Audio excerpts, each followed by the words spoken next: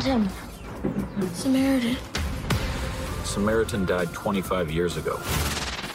In the new movie Samaritan, now streaming on Amazon Prime Video, Sylvester Stallone plays an aging garbage collector with a secret that an 11-year-old boy named Sam manages to figure out. You see, 25 years before, two rival brothers with incredible superpowers squared off against each other. One, named Nemesis, had turned to evil. The other, Samaritan, was a hero.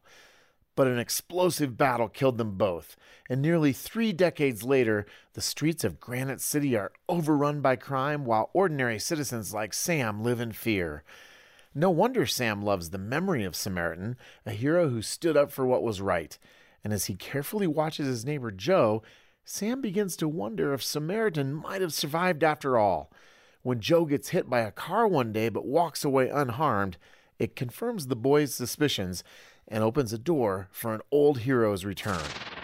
You threw that Batman through the wall. How'd you do that?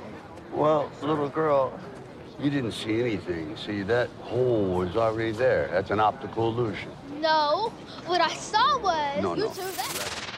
Samaritan carries a PG-13 rating for plenty of intense action violence, some language, and a dark and gritty vibe.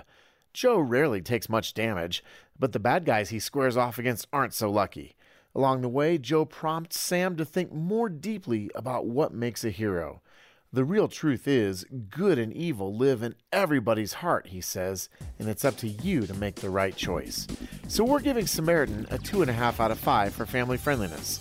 Read the full review at pluggedin.com/radio. I'm Adam Holtz for Focus on the Family's Plugged In Movie Review.